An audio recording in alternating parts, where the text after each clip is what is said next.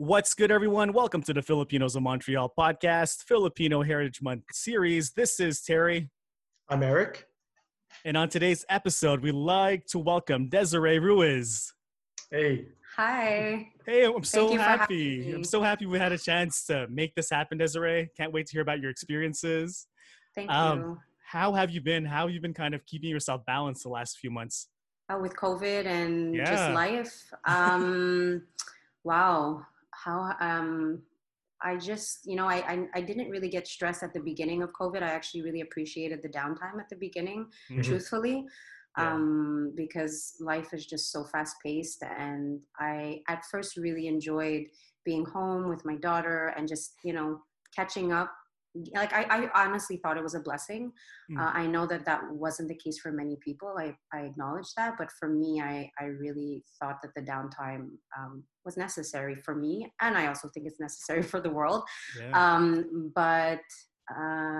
I've just been trying to be in the present moment, Oh, I love and that. just be and enjoy and be grateful, essentially. Yo, thanks for sharing that. Before we start with your story, I like opening up with a silly question every episode. I love it. I love the few podcasts that I listen to. I was like, I love that they're always laughing. It makes me feel less anxious or nervous about being on here because don't be nervous. Thank you. No, I love it. So today's question is, on long drives, do you prefer having the music or radio on or off? On. But I switch it. Like I'm a bit of a fanatic. Like I'm always switching the stations. Always. How about But you? on, absolutely. I'm definitely on all the time. I was telling Terry before that even besides the radio, I'll usually now it's different, but I remember like bringing like CDs and like, it's just like, oh my God. Do you remember the cassette? I remember the cassettes, Yes, and it was like, I would have like one cassette and you would record a song from the radio, and then you would just rewind the song in the car. Guilty. Oh, so awesome. But yeah, definitely music. I'm a bit strange. When I'm driving, I like having the radio off and just experiencing what's in front of me. But when I'm a passenger, I love blasting music. So it's really odd for me. That's interesting. I only had one. It's funny you say that. There was just one. It's very rare. It depends on what I do before I get into the car. I actually went to the protest, the last protest here in Montreal, and there was so much energy and emotions. And getting into the car, I actually didn't put music on because it just felt like it didn't make any sense to listen to anything. And there's already a lot of energy. Right? There was so much energy, so many emotions, so many thoughts. And it was actually probably not the only time, but the last time I can remember not wanting to have music in the car.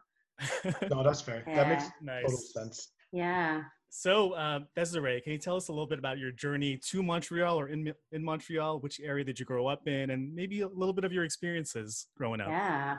Oh God, how much time do we? It's like, so I'm born and raised Montrealer. Okay. My parents originally, lived in Côte-des-Neiges for the first 2 or 3 years of my life. And then my parents moved to Brossard. And actually I'm actually in the house right now that I grew up in. When my father passed, my mother wanted to go back to Côte-des-Neiges. And so I got the house from her, and I'm back in the house that I grew up in. So born and raised in Brossard, typical Filipino upbringing, the church, the piano lessons, the private school. I mean, from Brossard, I don't know if any of your listeners are FCCSS, Filipino Canadian community, the South Shore. So I was very blessed to grow up in a Filipino community, an amazing Filipino community, the basketball on Fridays and then somebody's house on Saturdays for either, my dad was very active and we would do the choir. Like I just remember my childhood was very community, and it was very much with other Filipinos. Even on my street, there are Filipino families. And in high school as well. I went to high school downtown. I went to Villa Maria. Again, typical private school. I always like to say like good Catholic Filipino girl.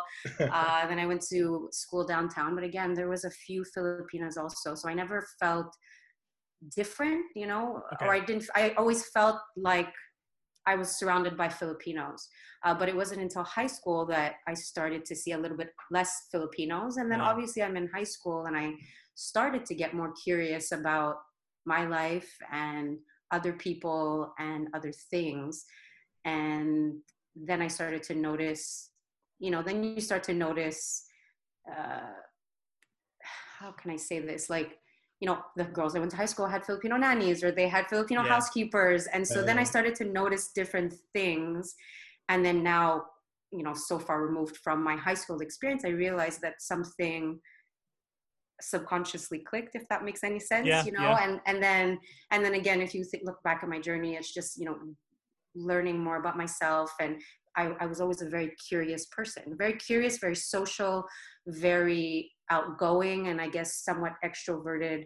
And eventually in high school, just like most people, you rebel against what box you were told to fit into, right?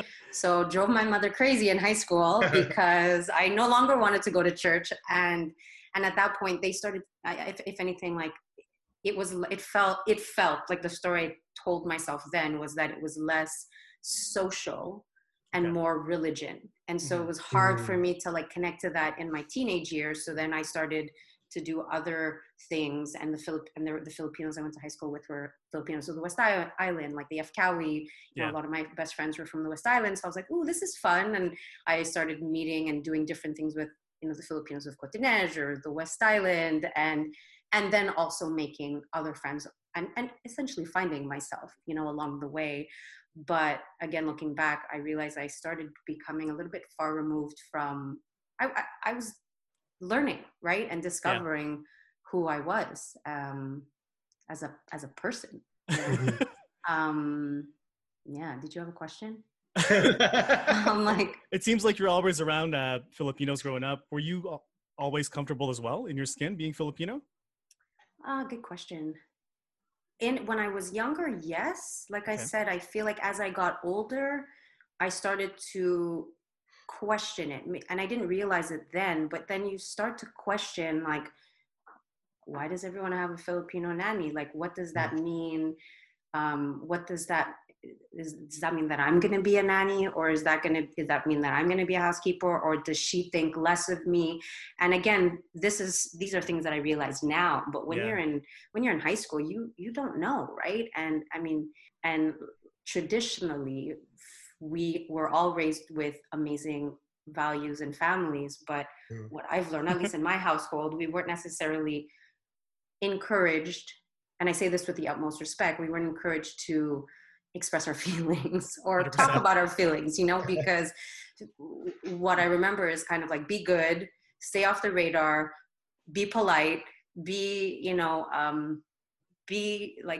go to church, finish school, get a good job, get married, give back to community, send money home to the Philippines. So it's all amazing values. But if you think about it, you're like, if I do all of this, then I'll be okay, essentially, right? So I was like, all right, I'll do all this. Didn't really want to, and that's where the rebellion came in. And again, there was always this. I like to say, I went on the yellow brick road that my parents wanted me to go on, but there was something inside of me that just wanted to do my own thing. But I always felt like, I'm this bad girl, or I'm disobedient to my parents. And I guess it's shame, right? Again, but in my 17-year-old or 16-year-old body, you don't know what the hell's going on in your head. And nobody's really talking about it, right? Yeah. Because, and I learned later on, in my mid 30s, to start a sentence with, I feel. Because I was never really, I was never taught. And again, that's okay. And it doesn't mean that my parents were bad parents. It was just, they weren't taught to start with, I feel. It's like, no, you can't feel, you have to be good. Or don't feel, because, or if you feel, then we did a bad job, or it's like the shame if you're complaining, if that makes any sense.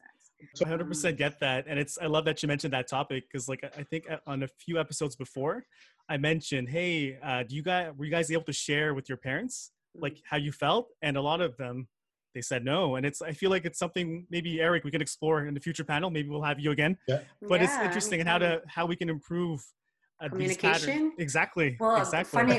Right? I have this funny story, and I love my mom to. I mean, my father passed 10 years ago, and I love both of my parents are amazing, right? Mhm. But it was, it's just so interesting. And again, I'm born and raised here, and unfortunately, I don't speak Tagalog or Bisaya. Both of my parents are Bisaya, and I understand cryptic, a few words here and there, but I don't speak the language. So here you have my parents, trying to raise me without giving me a platform to share my feelings. So can you imagine the broken telephone? And my friends and I, my Filipino best friends, we always laugh. We're like, what did your mom say now? And the funny story, like it was spot on with my 6-year-old daughter. My mom, she doesn't have FaceTime, she doesn't have Wi-Fi. And my daughter called her and she was like, Lala, happy Valentine's Day. And she calls her Lala, not Lola. And she said, oh, I love you too, Nev. And she was like, happy Valentine's Day, Lala. I love you too. And then my daughter looked at me, and then I looked at my daughter, and then I messaged my friend and I told them the story, and we were laughing. And I was like, that's essentially the root of all of my issues growing up, because I say one thing and she says the complete opposite, but it's all with love, right? But growing up, you're like, there's a lot of broken fuses. So what do you do with that? You kill them with kindness, right? At this point, I'm totally, I've learned, totally. I've grown, I'm my own self now, but I realize that it's interesting, and I never really questioned why. Right now, with everything that's happening with the world being flipped upside down, I find myself asking why. Like, why weren't we given the platform? Why weren't our parents told or asked how they were, And then I started digging. I mean, we could get into this now or later, but like I started digging into like, why are Filipinos so nice? Why are Filipinos always smiling? Why are Filipinos or Asians in general always told to stay off the radar? The mellow yellow or this term recently, and I was like, that's horrible, to a certain degree. Like, why don't we say anything? And then again, because I kept on asking myself why, I was, then you start getting into Philippines pre-colonization, and it's like, and then there's like this earthquake in my brain, realizing like, or coming to the discovery of where we came from. And like, again, going back to my childhood, the confusion that I felt, I guess as a Filipina, now that I realize now, is that I don't speak the language. I'm Filipina, but people are like, oh, and then I did Filipino festivals and dances, but in one concert, you're doing Hawaiian, Spanish dancing, native dancing. There's like a buffet of dances. So you're like, okay, I'm Filipina, but I'm all of this. Yeah. I don't connect to any of them. I've been to Spain, I don't feel Spanish. I've never been to Hawaii, but people say I look Hawaiian, but I don't connect to Hawaii. I don't speak Filipino, so I don't connect to Filipinos. So who the hell am I? Like, or, so, and I feel, at least I'm going to talk personally about myself. It's an interesting journey, right? To get to the root. And I don't even think our parents, and I realize now, at least my parents were, like, I asked my mom questions about pre-colonization Philippines. She has no idea, because again, she was just told up into a certain point. I mean, this is a completely different conversation, but I mean, going back to the question of what my journey is about being Filipino, I'm turned 41 this year, and I'm only realizing now where I come from. Hey, no shame in that. It took me, I think, I was 36 when I decided, maybe I should kind of figure things out. And I'm happy you mentioned pre-colonization, because I never thought about it up until this year when a few guests have mentioned it. I'm like, wow, why did I never decide to look even beyond the colonization period? Oh my God, I'm going to send you that. Like I said, I was, again, in this digging that I've been doing in the last few weeks, I came across this group called Pinayista. And I think they're from the West Coast, maybe LA, or I think it's LA. And there was a full day webinar symposium, and it was basically like, they broke it down into 3 sections. It was the history of Filipino culture, if anything, and essentially it was all about how we can be better allies for for everything that's going on in terms of Black Lives Matter. And it was the first section was history of the Filipinos, and it was deep and like explaining our roots and our ties to, you know, like our native roots, and it was mind blowing. Like I'm so happy to share that with you. And then the second one was like, what can we do now in the present moment? And then the third one I didn't have access to, but the third, that wasn't public, but I think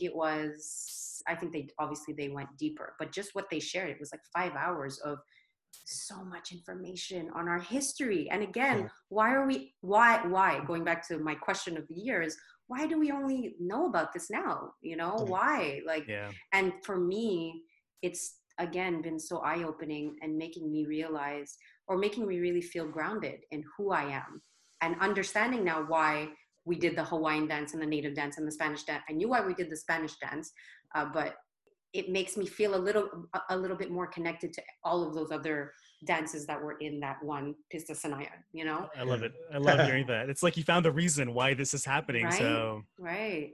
Yeah. Right now, though, what do you think is your favorite part about Filipino culture? Or being Filipino as a whole? What's your favorite part about it? It's the community vibe, and how people just show up for everybody. And an example for me in my life that really, like, you know, it really was just evident to me that, like, wow, I'm so proud to be Filipino, was when my father passed away. And my father passed away. My parents came here in 75. No direct family. My mom has 2 nieces, but no direct family aside from that. So the FCCSS was like, it's essentially our family, you know, because we were with them all the time. But no blood relationships, you know, but my parents essentially created their family, and, you know, my ninangs are here, and, you know, what they had created in the time that they had spent here really showed when my father passed away. And there was like, I don't even, like, my friends came and they were like, what the hell did your father do? And my dad was, you know, he was a doctor in the Philippines, but he's so happy-go-lucky that he came here, didn't pass the test. And he was like, oh, I got a job in the hospital, so I'm good, you know? And he was like the happiest man in the world. And he unfortunately passed, but he was happy. And there were, I didn't do a head count or anything, but I think the viewing was at St. Kevin's, because that's where my parents got married and where we were baptized and everything. And the church was like insanely full. And we had 2 days for viewing, morning and night, full, like not lineups, but like full. And like my friends' ex-husbands had come, and they were like, your father made me feel special. And, you know, and the entire community, just like, I felt the love of the community. And for me, it was such a pivotal moment in my life. And it just made me so proud, because I was like, wow, they were lifted up by the Filipino community. Like, everyone just showed up, not just from the South Shore, like from all areas of Montreal, of the city, you know, people showed up. So that was definitely a proud moment for me. Thank you. Still is. Thank you for sharing that. Yeah, definitely. Eric, before I move on to talking about Desiree's platform, Le Lila Le Monarque, do you want to add something? I have a lot. I'm going to try and keep it short, but I just want to say, first of all, thank you. I love everything that you shared. Like, I think a lot of it sounds so familiar. You're talking before about, like, I kind of feel a little bit off air. Like, I don't know if I feel Filipino. Like, I feel like, I don't necessarily talk the language and whatnot. Obviously, we all have, I guess, let's just say us here in Montreal who were born here or came here younger, we share these very similar experiences of, like, confusion, like, right? What is it to be, like, Filipino, but we're still also assimilating to Canada and the Western world, but still, being very entrenched in Filipino. Like, I mean, that example that you gave of your mom and your daughter talking. Well, we were saying before we recorded, it's like your relationship with your Filipino mother. It's like a Grey's Anatomy series, exactly. Like, it's like 13 seasons. All of us, you would have so much content if you would be like, tell us one story about with your mother. But yeah, no, it's so classic. Like, I think, and I really like that because I remember, years ago, I actually did some digging about, pre-colonization. We come from empires, we come from like royalty and things like that. And yeah, myself also, I was like, how come we all don't know about this stuff? This is such a rich history that we have. And it maybe led us to how, as a group of people, like, yes, we have good values, we're very laid back, we're friendly, we try to stay under the radar. You made me think of, do you guys remember, I don't remember which Olympics it was, but there was a Filipino athlete. So one athlete lost his, I think they were runners, right? So they were a running team. One athlete lost his meat. And then the Filipino athlete, his teammate, gave up his spot so that athlete could run again. Really? No way. I gave up his spot. And I was actually in a Filipino household at the time when we were watching this. I was with my ex-girlfriend. We're still friends. We were together, and her mom. And like all of us, like her mom and my friend were like, oh, that's really nice. And I made a snide remark. I was like, that's so Filipino of him. And but I mean, and they're like, well, what do you mean? I'm like, why did he have, I'm like, yeah, it's really nice and it's really about the team, but why did he have to do that? Why couldn't he run for himself? Right? It's so, but why? Again, it's wondering, like, there's something inside of us that we have to give. Yeah. And what I've realized is that, I mean, this is going to go deep, and like go ahead. We love it. No, but I'm in the process of like this awakening, like I said, and it's like, again, typically in general, Filipinos are known to give and be nice, and we're these like, we just throw away these jewels, and we're like, come into my house and we are the people. A lot of my friends are like, oh, Filipino nannies, and my sister like refused, and she was like, I would never hire a Filipino. Like, my mom wanted to sponsor her niece, and my sister's like, no, there's no way. And she was like so adamant. She's like, no, I don't believe, like, I don't want to do it. I don't agree. She, like, her whole idea of, like having a Filipino help at home. Yeah. She was like, no, I could do it myself. Thanks, mom. No thanks. Yeah. I completely lost. I got all passionate it's all good. about my point. But yeah, we're the first to offer our help. Like, always. My mom is 79 years old. A friend is sick. She will like live in that person's house. They're all we're nurses. Yeah. We're nannies. We're teachers. We're nurturers, right? Yeah. And also, my sister was basically offended by that, because she's like, people will take advantage of us, essentially. And I would always say, yeah, but okay, put that aside for 1 second. Why do they trust us to do these things? Yeah, we're really good, but we're really good, like, so as much, like, I've traveled to countries where it's borderline slavery, and it broke my heart to see the reality of Filipino workers, right? But I would always like, inside, I'd be like, yeah, but we're really good at it. And I took great pride in the fact that we were nurturers and we were good people. But now I've slowly started to dissect that. And I'm like, why? And I realized that, okay, so there's the good, but then this digging introduced me to like who we were pre-colonization. And we were freaking warrior women, leaders of society and communities, babaylan, like powerful women that were oppressed and then oppressed and then oppressed again and then oppressed and then oppressed and then oppressed. And then it was like, and then do this, believe this, listen to this. And then over time, like, again, confusion. Who are we?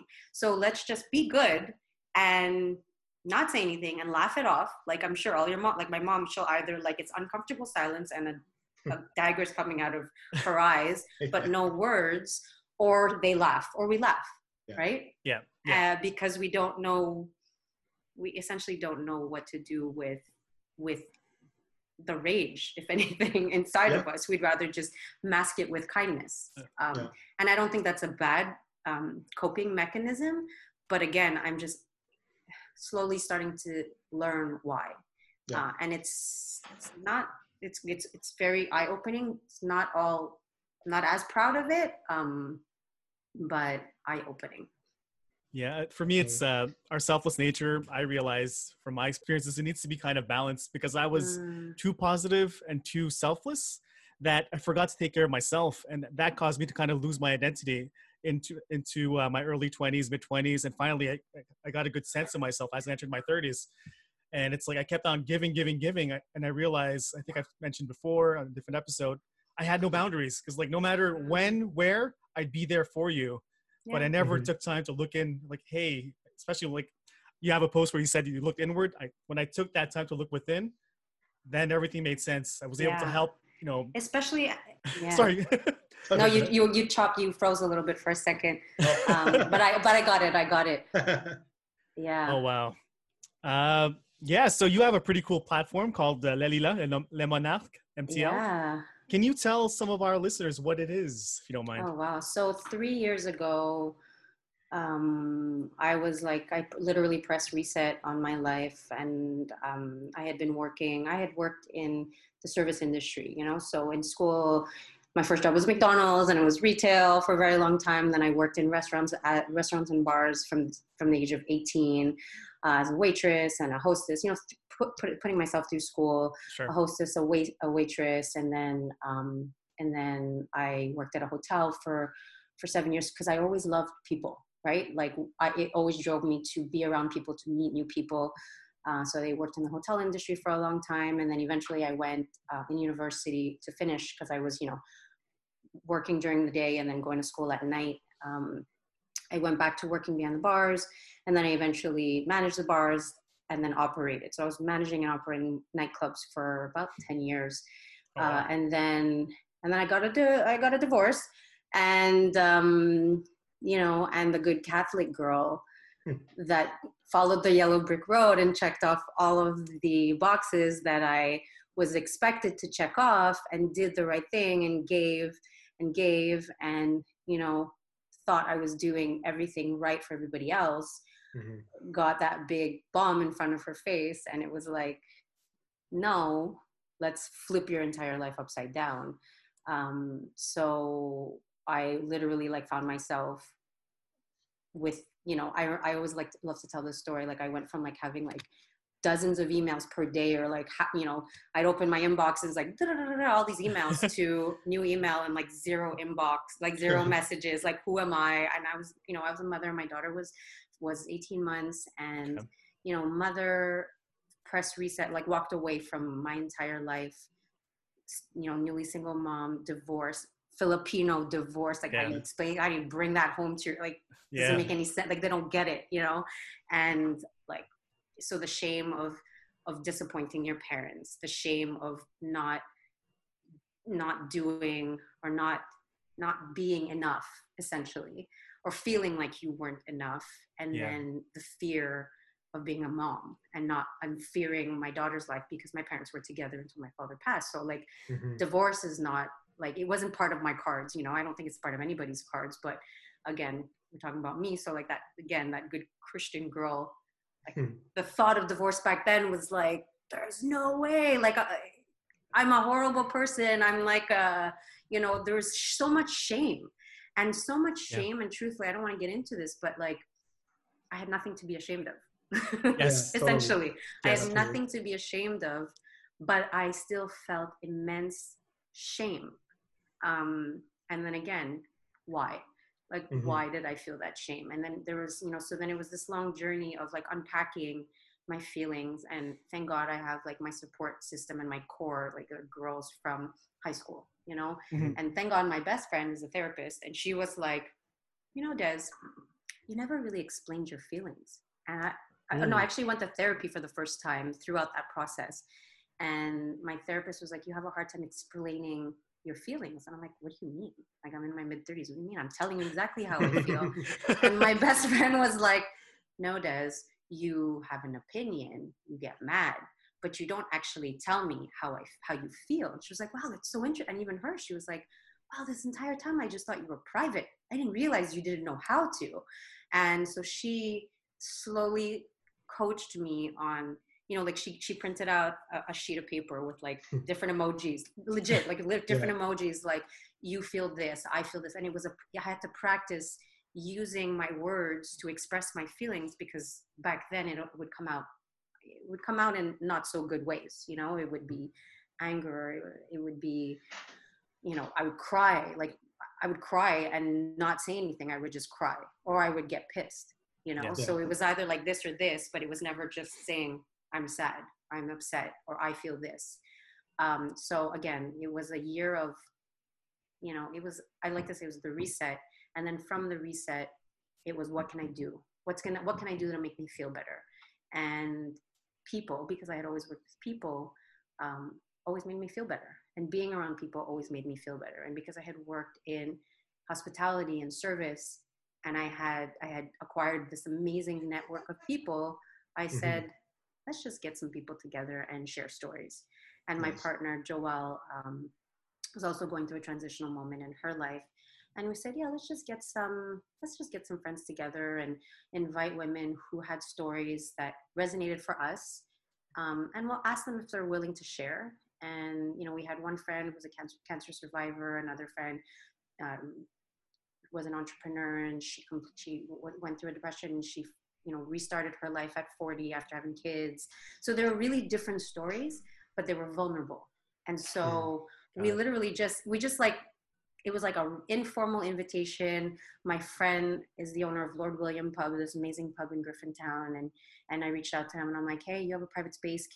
I want to do this thing. And he's like, sure, do whatever you want. You know, again, I'm so blessed to have so many amazing friends and so much amazing support.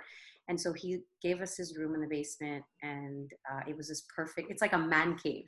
And that day we had 6 speakers and 50 women showed up, and it was raw. And again, I shared my story about my divorce. And again, I always like to say, we weren't there to like bash the people, or, you know, it wasn't like it wasn't negative. It was just our story. It was, you know, I went, again, exactly what I shared here, and then talking about how I felt. And if anything, it was practicing or saying out loud how I felt. And because of the vulnerability, people connected to that. And so we did our first one, and everyone was like, okay, you need to do it again. And the feedback, like everyone connected to the rawness and the vulnerability of the speakers. And then we were encouraged to do a second one for the people that couldn't attend the first.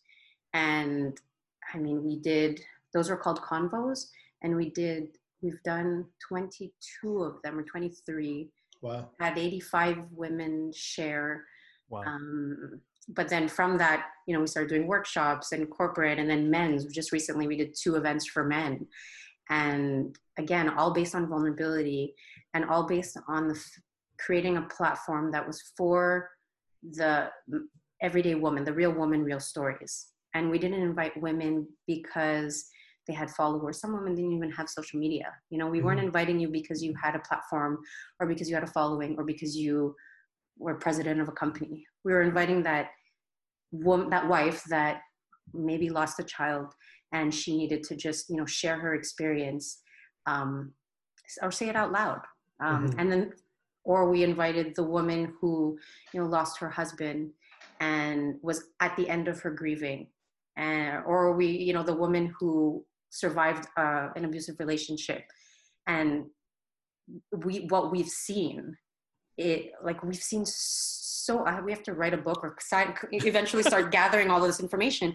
But the stories of what's happened to these women after are magical. You know, like one woman she walked for 2 hours, because again, hearing stories, even if you've never related to what that woman had gone through, you connect to the feeling. You know, you connect to, I was sad, or I locked myself in my room because I was so sad and I was hiding from my kid and I didn't want her to see my emotion. You know, anybody will relate to that if you have kids. Yeah. You know, so I really love what you shared. I can relate to you on so many levels too. And again, I want to say, you know, there's so much strength in sharing and owning your vulnerability. And I don't think it's taught enough, but you know, once you're able to express what you've been through, you're able to also pick apart what happened, become more aware, and build from that. Well, we started also, so we again, this started because we wanted to feel better within ourselves, and we wanted to share, and we wanted to connect with other women. As mothers, we're both mothers, and we wanted to get out of the house also. And I was newly single, truthfully. I was newly single, and I was, you know, I had limited time off. And I was so over the surface conversations and the dinners and the drinks. And I was like, I want more. I want something deeper. And I don't necessarily want, there's amazing workshops, there's amazing things, but I just wanted like to go out and not necessarily talk to anybody. You know, like a lot of women come and we say like, you can meet people, or you can come and sit at the bar, get a glass of water and just listen and sneak out, you know, get whatever, come here for whatever you need. And because that was what we needed, you know, we just needed a space to fill our cup to go back into the world. And so we had the convos, and then eventually we were invited to create workshops for teenagers, because again, it was, and it's as simple as just, how do you feel? How did you feel last night? And it's practicing saying things out loud in a regular setting, which we can attest to that. We weren't necessarily given that opportunity.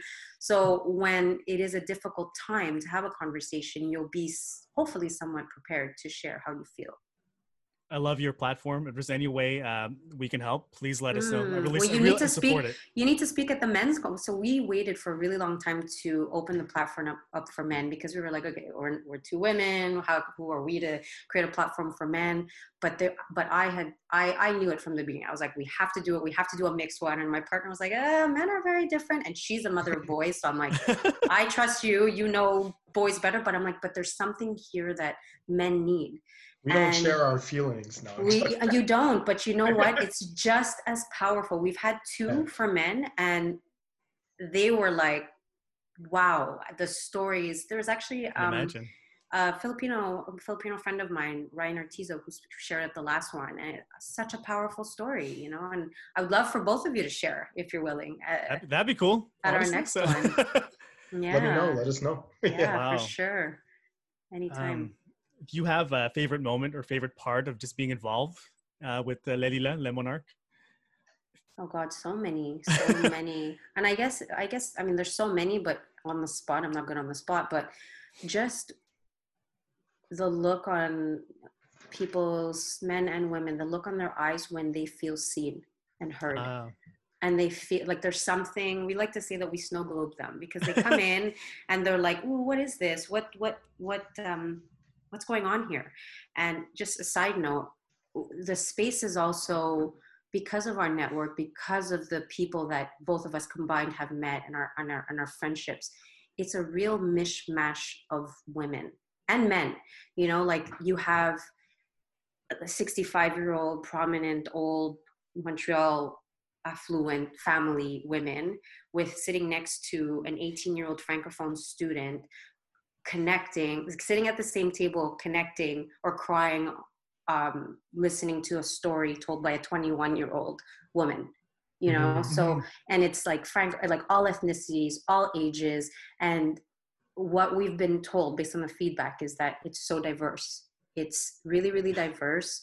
And it's really a place where we say, we're like, nobody cares how many followers you have. Nobody cares about your business card. Don't even bring out your business card here.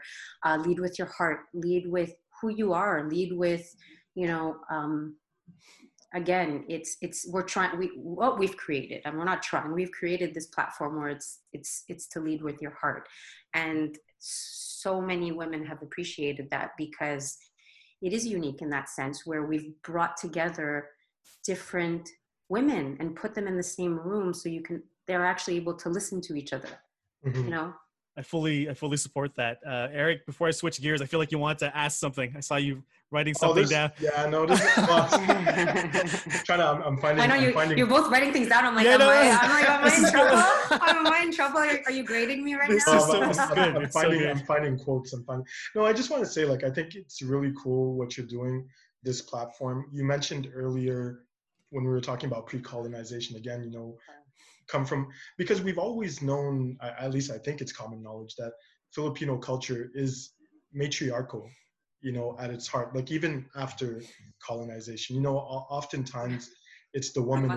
Mother always wore the pants in the family. Right? but that's the thing. Like the mother was usually the head of the household, in my experience, at least for Filipinos, you know. And then you mentioned before that it's warrior women, you know, babaylan and everything. And just from what you're doing. I just learned babaylan like 2 weeks ago. I just learned it. So cool. And no, but it's some crazy stuff. Like it's just like, it's almost like it's meant to be. I know the platform you're doing is for anybody. Like it's not just Filipinos, but I mean, you know, you being as one of the heads of it, it's like you're like a reemergence of, you know, the Filipina warrior type of thing. Well, You know? so That's side note, nice. I mean, I feel like I could talk to you both for so long, but side note, Same. I've always had I've always felt connected to, you know, I would watch any indigenous movie, and I'm like, oh, like the spirits and the fact that they bless, you know, when they hunt, they bless the animal before, and like the whole spirituality of things, like I really connected to. But again, I wasn't that, you know, or, and then I had traveled to Bali and Thailand, and, you know, really they, you know, dove into their culture and their rituals. I had attended yoga retreats with my Filipino friend Dawn, and I was like, wow, this is so cool. And it's so cool that they do these rituals. And people, you know, I came back and they're like, are you going to go to the Philippines? I'm like, no, not really, because I'm just going to have to visit family.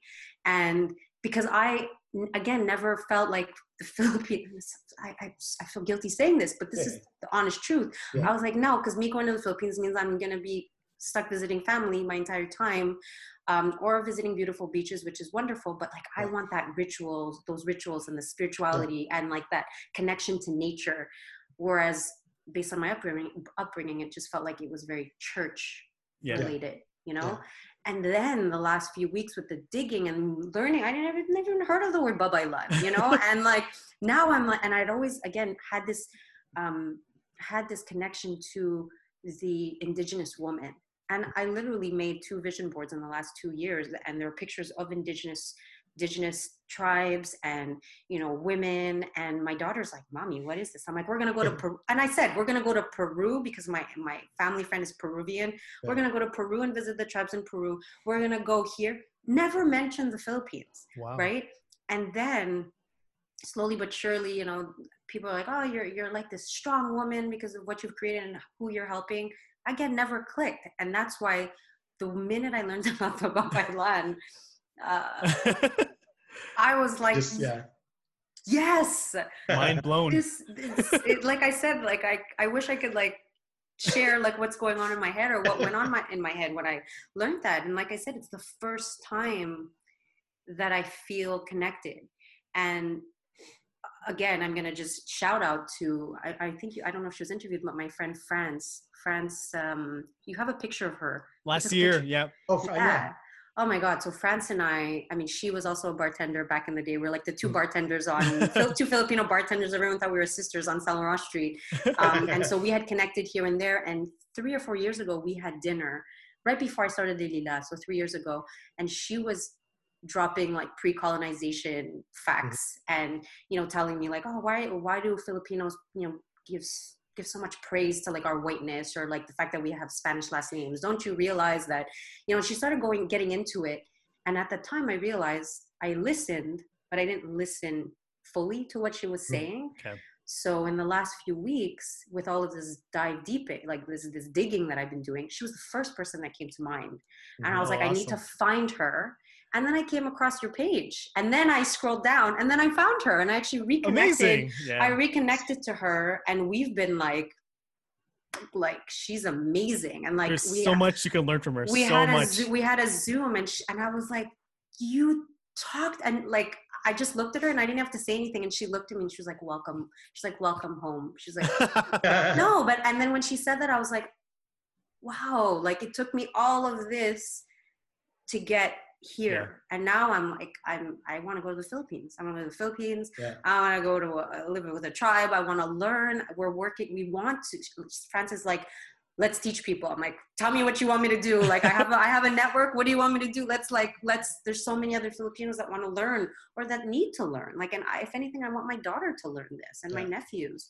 You know, I think this is really important. And again, we weren't given, at least I wasn't given this, or we weren't given this. So I would love to somehow be able to offer this to the next generation, or just to my generation even, because I feel like my generation needs this. I totally think you're on the right path though. And it's nice to hear your journey. It was like, wow. Yeah. On these episodes, we love to highlight the importance of learning from our losses, Desiree. I'm curious, how do you process failure? What does that mean to you at this point in your life? Oh God, yeah. Good question. How do I process failure? I mean, I think that there's always a learning lesson in everything, in any life experience, failure or not failure. I actually I hired a life coach a few years ago, who's actually one of my best friends. And we did this exercise where we were finding our why. And she made me list basically pivotal moments in my life, good and bad, and then rate them. And so obviously, like, death of my dad, 10, like in terms of like, how impact. And then birth of my daughter, 10, obviously positive impact. My divorce, 10, negative impact. But then she was like, but with every life experience, there's always a redemptive perspective. There's always like a seed that's planted. And so for my father's death, as as sad as that was, the redemptive perspective that was planted with my dad was making me realize the strong sense of community in the field, like, and I'll credit that to me realizing how much I love community and I honor community, and I'm proud to say that I'm a community builder, and that's because of my Filipino roots, and that's because of the Filipinos that showed up to my father's funeral.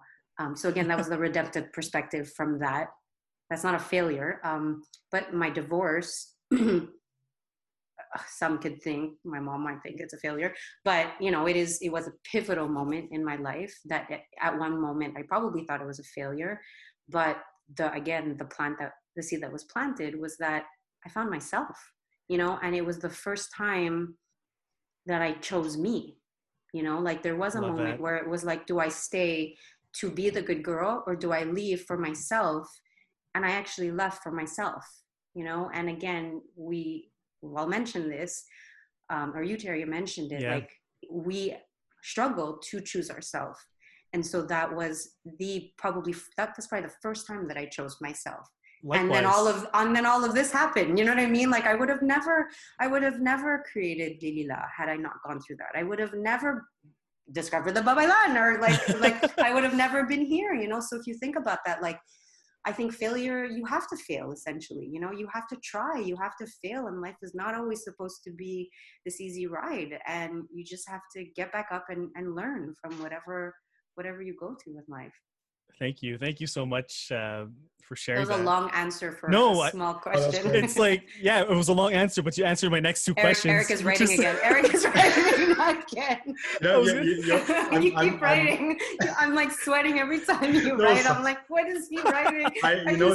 Are you testing me? Am I getting a grade? I'm finding quotables. That's okay. But because you got a lot. It's really good. Thanks. You answered a lot of my following questions, which was about growth and experiences that helped shape you. But to go back to your story, like you, I don't know if I mentioned on this podcast, but I am divorced, and going through that process brought a lot of negative thoughts in my head. I thought a lot about failure, but mostly shame, the shame I would bring to others. But then I realized, what if I just really do what I want to do and just like stay in my lane for a bit, and doing that work, doing the things that I love, and just consistently trying to find my authentic self just brought the right people and surrounded me with the right people. And like you, it just brought me to things that I love doing, different opportunities. And again, look, here we are. And I feel like I'm vibrating with both of you, Desiree, Eric. Love you guys. Yeah. So thank you. It's just been a great journey. And it's like, I separated back in 2015, and now it's like 2020. Yeah. I was about to say 2000. Oh my God. It's the year we're all trying to forget. Yeah, I know. But it's crazy because my growth the last 5 years versus my growth versus the first maybe 33 years of my life. Right. It's incomparable. It's right? incomparable. Yeah. And it's just like, again, it's a lot of balance, but also just trying to make sure what you do is for you, because people shouldn't think it's selfish, because if you're passionate about something, you're also reflecting that to the people around you, and then everything just rises. Yeah, but I think it's amazing that you've created this platform for everyone to share their stories, because I'm a firm believer, like, things just need to be repeated. Like, look, I mentioned France. She dropped this thing 5 years ago that I'm only connecting to now. So as a mother, I know with my daughter, I have to repeat it 1 million times. And I know that she's probably not going to click now. She's only like, she's going to come back to me in 20 years and she'll be, you know, like we all think now. Yeah. Remember our mothers saying, oh, one day you'll remember. You know? So I think that we have to constantly just repeat everything, like, or you constantly just need to hear it, you know, like The Alchemist, Paulo Coelho, you know, like it's just signs and you grab it whenever you're ready to grab it, essentially, you know. And because like you, I look back, I mean, it's 2020, my tornado or my whatever you want, my tsunami happened in 2015, and same year, right? What is this? Right? We're like parallel universe siblings. But again, I was 30, I'm 41, I was 35, 36.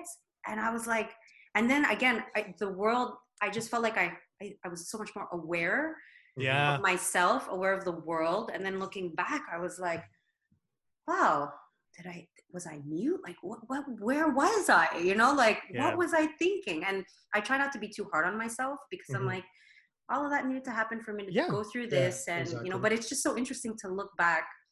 And even now, like with this whole Filipino awakening now, I'm like, I thought I was awake, you know, with what I just went through. Now there's like this new learning wave in my life, which is really cool. It's a lot of emotion. That's what France was saying. And I'm so grateful for her because she was like, take it all in and be patient because it's, you know, as exciting as it is, it's also, there's a lot of shadow work too that will also come with learning about where we come from and unpacking certain things in our life, you know, and you have to be ready for that as well. Yeah, it's all part of the process. So I'm curious, what does happiness today mean to you? God. I have my pen ready. No pressure. Now I have to come up with something. Now I have to come up with something like quotable. Jesus. No. It's good. It's good. What is happiness? I mean, you know, before I'd be like, oh, happy, be happy. But now I'm like, happy just feels too stressful, you know, because I don't think I have to be happy. I like to think like versus instead of saying happy, I'm like, what am I grateful for? Because I could be sad, but still grateful, or mad, but still grateful. I don't want to put too much pressure to be happy all the time because maybe I'm not happy. Right. And then am I being a bad person by not being happy? But to answer your question, what does happiness mean? I guess it just means to be at peace with myself. I don't know. It's just to, again, be grounded in myself. And I think a part of the confusion as being Filipina and Filipino is that there's like, it's very much here. You know, and to be happy for me now at 41, a mother, you know, lived several lives in the last 4 decades plus one. It's just about being grounded, you know, and that could be happy, that could be sad, that could be a slur of emotions on my emoji chart that my best friend gave me, but it's just to be grounded, if anything. That's like the same answer I have. It's peace of mind, just living an authentic life. You know, just being genuine to what you want to do and what you want to pursue. That's quotable. I've had like maybe 30 episodes of practice. So yeah, no, that's very quotable. That's very quotable. Now coming towards Filipino Heritage Month, Desiree, what does it mean to you? Filipino Heritage Month. No, yeah. I'm not gonna lie. I feel. I mean, I'm very proud to be Filipino. I'm not very active in the Filipino community. So I feel a bit like an imposter. I'm like, you know, I've been learning a lot about the Filipino culture and with, again, my best friends who are all Filipino, but they also feel the same way. And, you know, we had all these ideas and we're like, let's create these, you know, just like for Jewish people, they have a birthright trip. So all of them get to go back. True. All of them get to go back to the Philippines. So I was like, oh my God, if money wasn't an issue, I would love for us to like send, like for all of us to be able to go back to the Philippines, but not to do the Spanish side, to learn like the indigenous side, you know? But then I'm like, we would get really excited and then we'd pull back and we're like, but who the hell are we to create something Filipino when we're not in the Filipino community? We don't even speak the language. We're not even involved. We're not active. So then we stop. So what does Filipino Heritage Month mean to me? Like, truthfully, now it feels amazing. And I'm so grateful that you invited me to be on this podcast, because I'd love to get more involved. So right now it feels really great. And I'm happy to be the person on June 30th being interviewed for Filipino Heritage Month. But I guess what it means to me now is that I'm grateful I made it this month, and I'm here. And I want to learn more. I want to learn more, and I want to get more involved. But before that, like I said, I feel shame. Like, see, automatic thoughts is shame, because I didn't necessarily think about it before, you know, or I wasn't that involved. And when my mother would say, come to the picnic at Ken Park, I'm like, bah, no, I don't feel like going. Yeah. I was the same. So thank you for saying that. Right? There's guilt because No, I was the same, totally. So I was trying to own up to it, because it's part also of me trying to figure out when or why I didn't want to learn before. But I think it's, little steps for everybody. Why didn't you want to learn before? Did we? I don't know. I guess for me it was because I lived super far in Delson in the South Shore. I guess one was transport, and also I guess I was kind of comfortable in my own bubble being away from the community. But then as I kind of grew older, it was really strange. I guess in my teens, I started getting jealous of my cousins who having Filipino friends, and that's where it kind of started. Okay, I needed this feeling of inclusion. Yeah. Yeah, but it happens at different stages for all of us, right?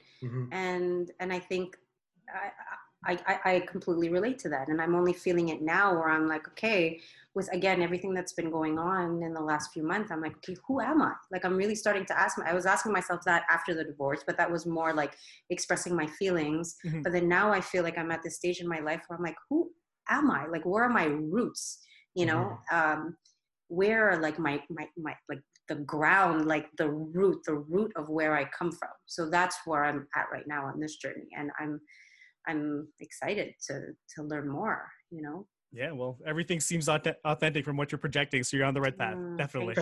Thank you. My last question, Eric, before I go to this, is there anything you'd like to ask her regarding Filipino heritage? I mean, I just want to say, especially having done all these podcasts and then speaking with you, Desiree, tonight about, what it is to be Filipino. And that's been the question the whole time, right? What is it to be Filipino Montreal? And, like I was just thinking about it now. And I think, like, you made me think about it. It's almost like, because being Filipino is exactly who you are, and is exactly who I am, and is exactly what Terry is. Like, it's all our experiences until now with people who aren't Filipino and with people who are, because we're all on this journey to figure it out. And like, that's being Filipino. I don't know. It's just more like I'm just kind of spewing right now.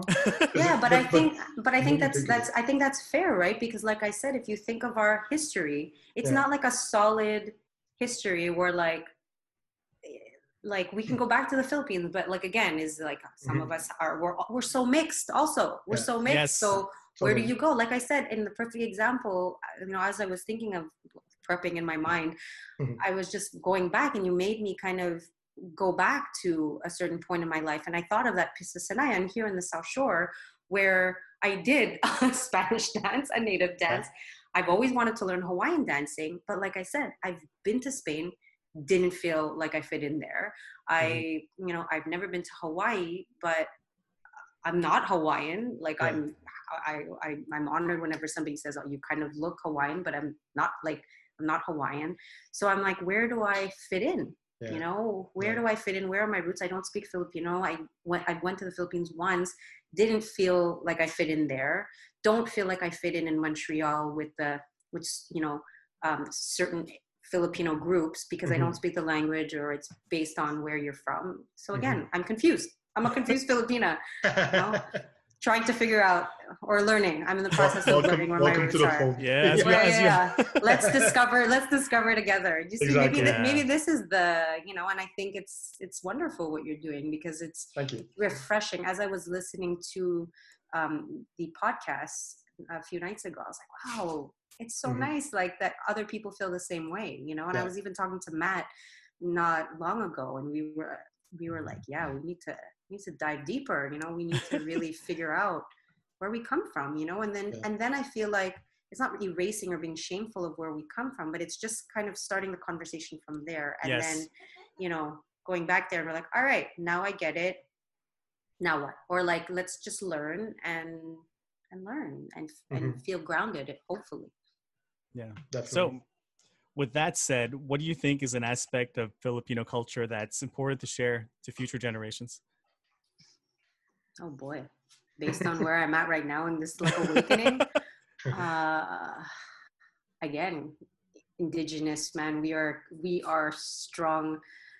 We are strong based on the little, like 5% that I know. It's like what France has been sharing. You could tell she's just like, I'm not going to give you too much, but like, here's a list of 30 books that you need to read. And I like bought 5. I like started with 5, but like just hearing the power of who, like our indigenous roots for me has been like such an aha moment. So I would really encourage anyone listening right now, like just Google pre-colonial Philippines, like Babaylan. There's even do you know that there's a conference? There's like 4 years in a row, and it's called the Babaylan Conference. And then they basically invite, I'll send you all of this that I've been watching, and I watched it with my mom, and it's a tita, this older woman. France actually knows all of these people.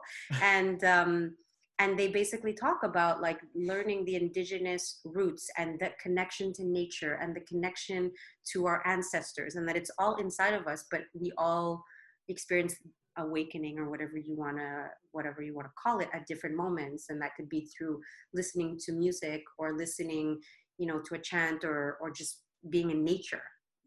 Like think about it, like never, like my parents were never in nature, like, and it's just so it's so weird. It's so weird.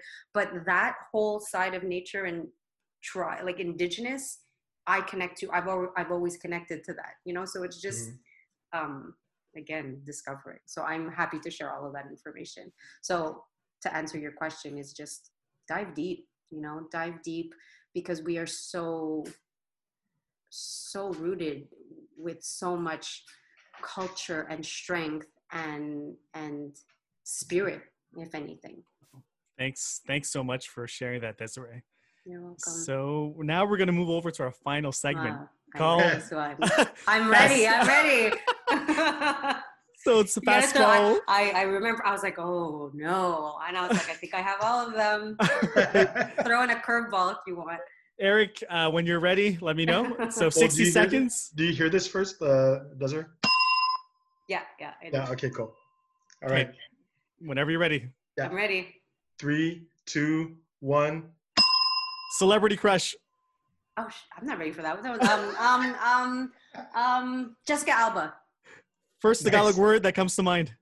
Basura. Go to karaoke song.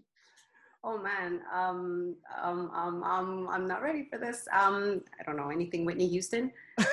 Favorite spot in Montreal. Oh, so many. The mountain. Nice. Good. Name a Filipino dish that starts with the first letter of your first name. Ooh. 30 seconds. Dinuguan. Oh, nice. Wow, that's good. When I say greatest of all time, who or what do you think about? Greatest of all, I mean Michael Jordan. I just watched The Last Dance. Nice. Langonisa or tocino? Longanisa. Favorite old school jam? Oh, Just the Way Love Goes, Janet Jackson. Lately, Jodeci. Ooh, what's on your Netflix right now? I just watched Self-Made. And spell your last name backwards. Let's go. Z-I-U-R. Nice. I know Eric is so happy because he hates it when people say tocino over longanisa. So really? He has such a big smile on his face. I know you raise your hand. Yeah, no, exactly. No, everybody's always like tocino. I'm like, damn it, man. Like, I was listening and I was like, oh my God, it's so fun. But I wasn't ready for the celebrity. I was like, ooh. Well, when you said you listen, I'm like, oh God, I need to switch it up a bit. That wasn't a question, okay. And I saw him too look real quick at the questions.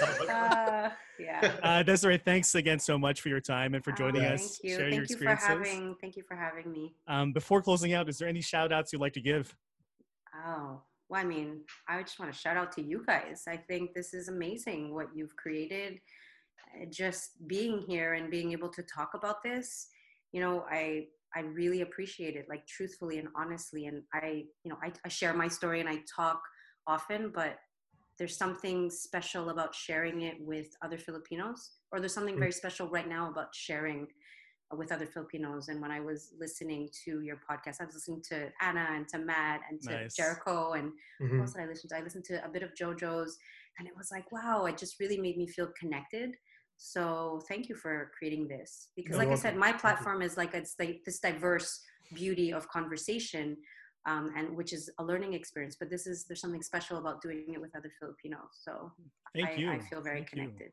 Thank you. It's I love that you mentioned that, because Anna even said it's funny because we hear about, maybe from the list of names of Filipinos we featured, you know of some, but then you don't really know their story. But then you have the opportunity to connect with them, like, oh my God, they went through a similar experience that I did, and you never know. Well, I mean, side note, I attended this conversation again with Asians. I was the only Filipina. There was mainly, there was a majority were half Japanese or full Japanese. And there was a few women from Hong Kong or Chinese background. And I was the only Filipina, like I said, and we all had similarities in terms of our upbringing. But I felt like, I was like, wow, I feel like I'm at this point in time where I want to connect with other Filipinos. And that's why, again, I was so honored to receive the invite from you, and so excited that I connected with friends again through your platform. And like Matt and I were like, we need to get together. So I think there's a beauty in uniting. Awesome. To do it. Let's do something. Thank you for your kind words, Desiree. And on that note, from Filipinos of Montreal, we out.